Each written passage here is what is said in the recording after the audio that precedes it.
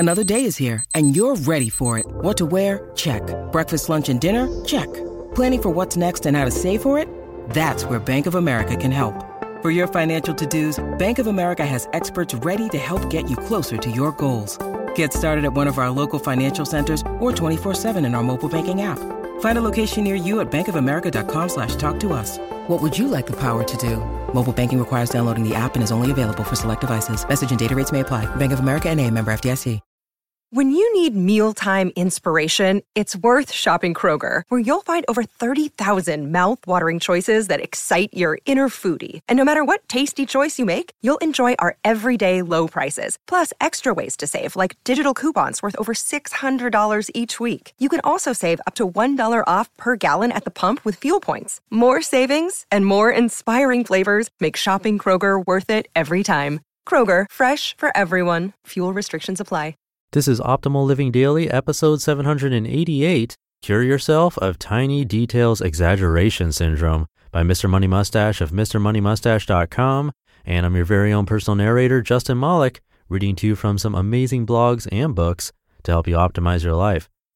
And hey, in tomorrow's episode, I'll talk about a free, actually more than free, a paid-for-you event that we're trying to put together for listeners of the show here in Orange County, California.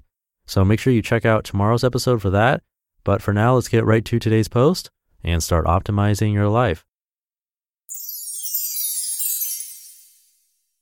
Cure Yourself of Tiny Details Exaggeration Syndrome by Mr. Money Mustache of MrMoneyMustache.com. In my ongoing and painstaking research on what separates wealthy mustachians who feel life is full of abundance from customer suckers who can't seem to get ahead because of life's many expenses, I notice many patterns. Certain behavioral habits tend to make people wealthier, and others provide a grinding pull towards the gutter. Complaining pants disease, an obsession with convenience, and short-termitis are obviously bad things, while optimism, putting muscle over motor, and training your figurative frugality muscle are, of course, good.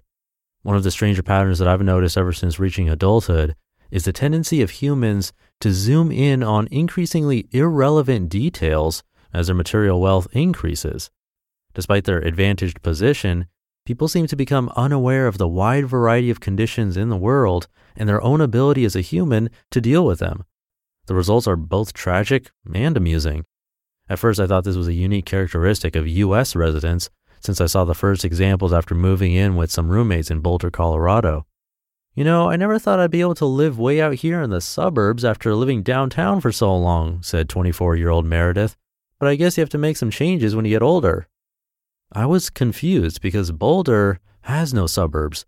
The entire town is only 7 miles long in its largest dimension, and we were having this conversation 2.4 miles from the center.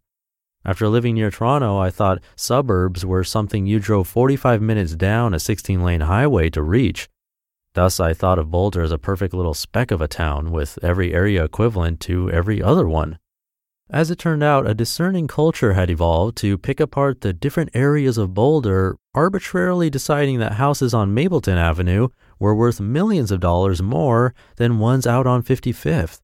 Nobody noticed that they all had the same mountain views or sunny climates or fine culture. The same effect is evident in Ottawa, Canada, where some extended family live in an old hilltop neighborhood. If you trim your trees just right and peer through, you can see a few miles across the river to some low hills on the other side.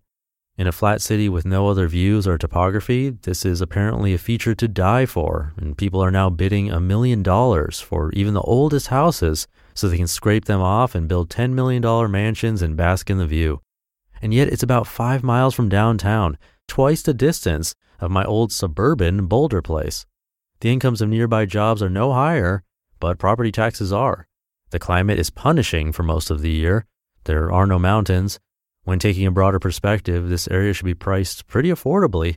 But again, the local human population has zoomed in on its own tiny world and started consumer bidding wars for the best of the nearby scraps.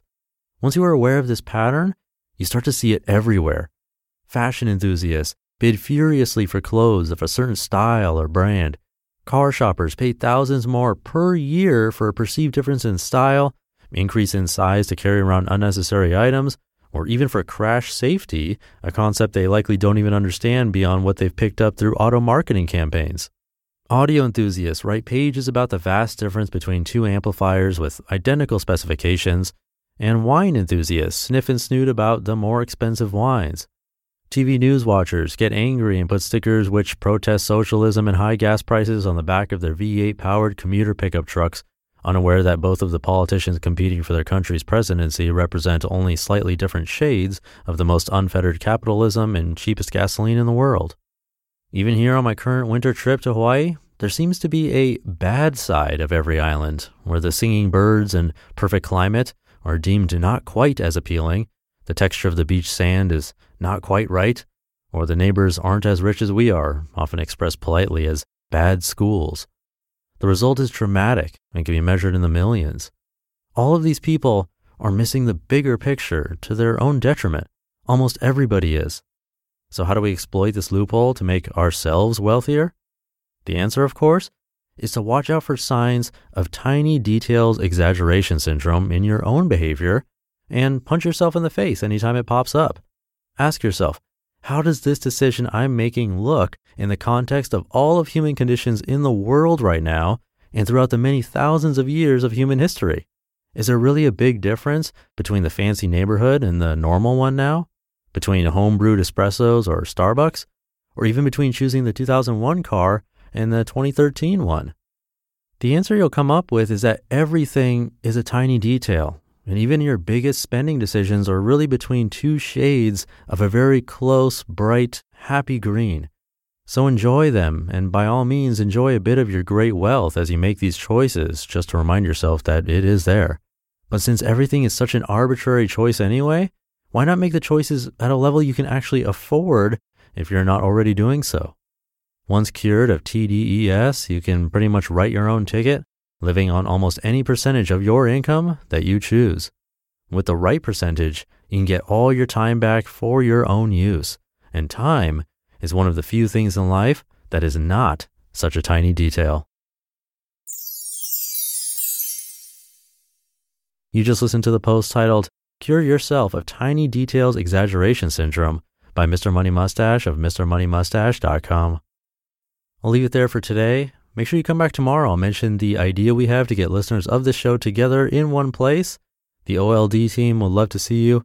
So with that, have a great rest of your day, and I'll see you in tomorrow's show, where your optimal life awaits.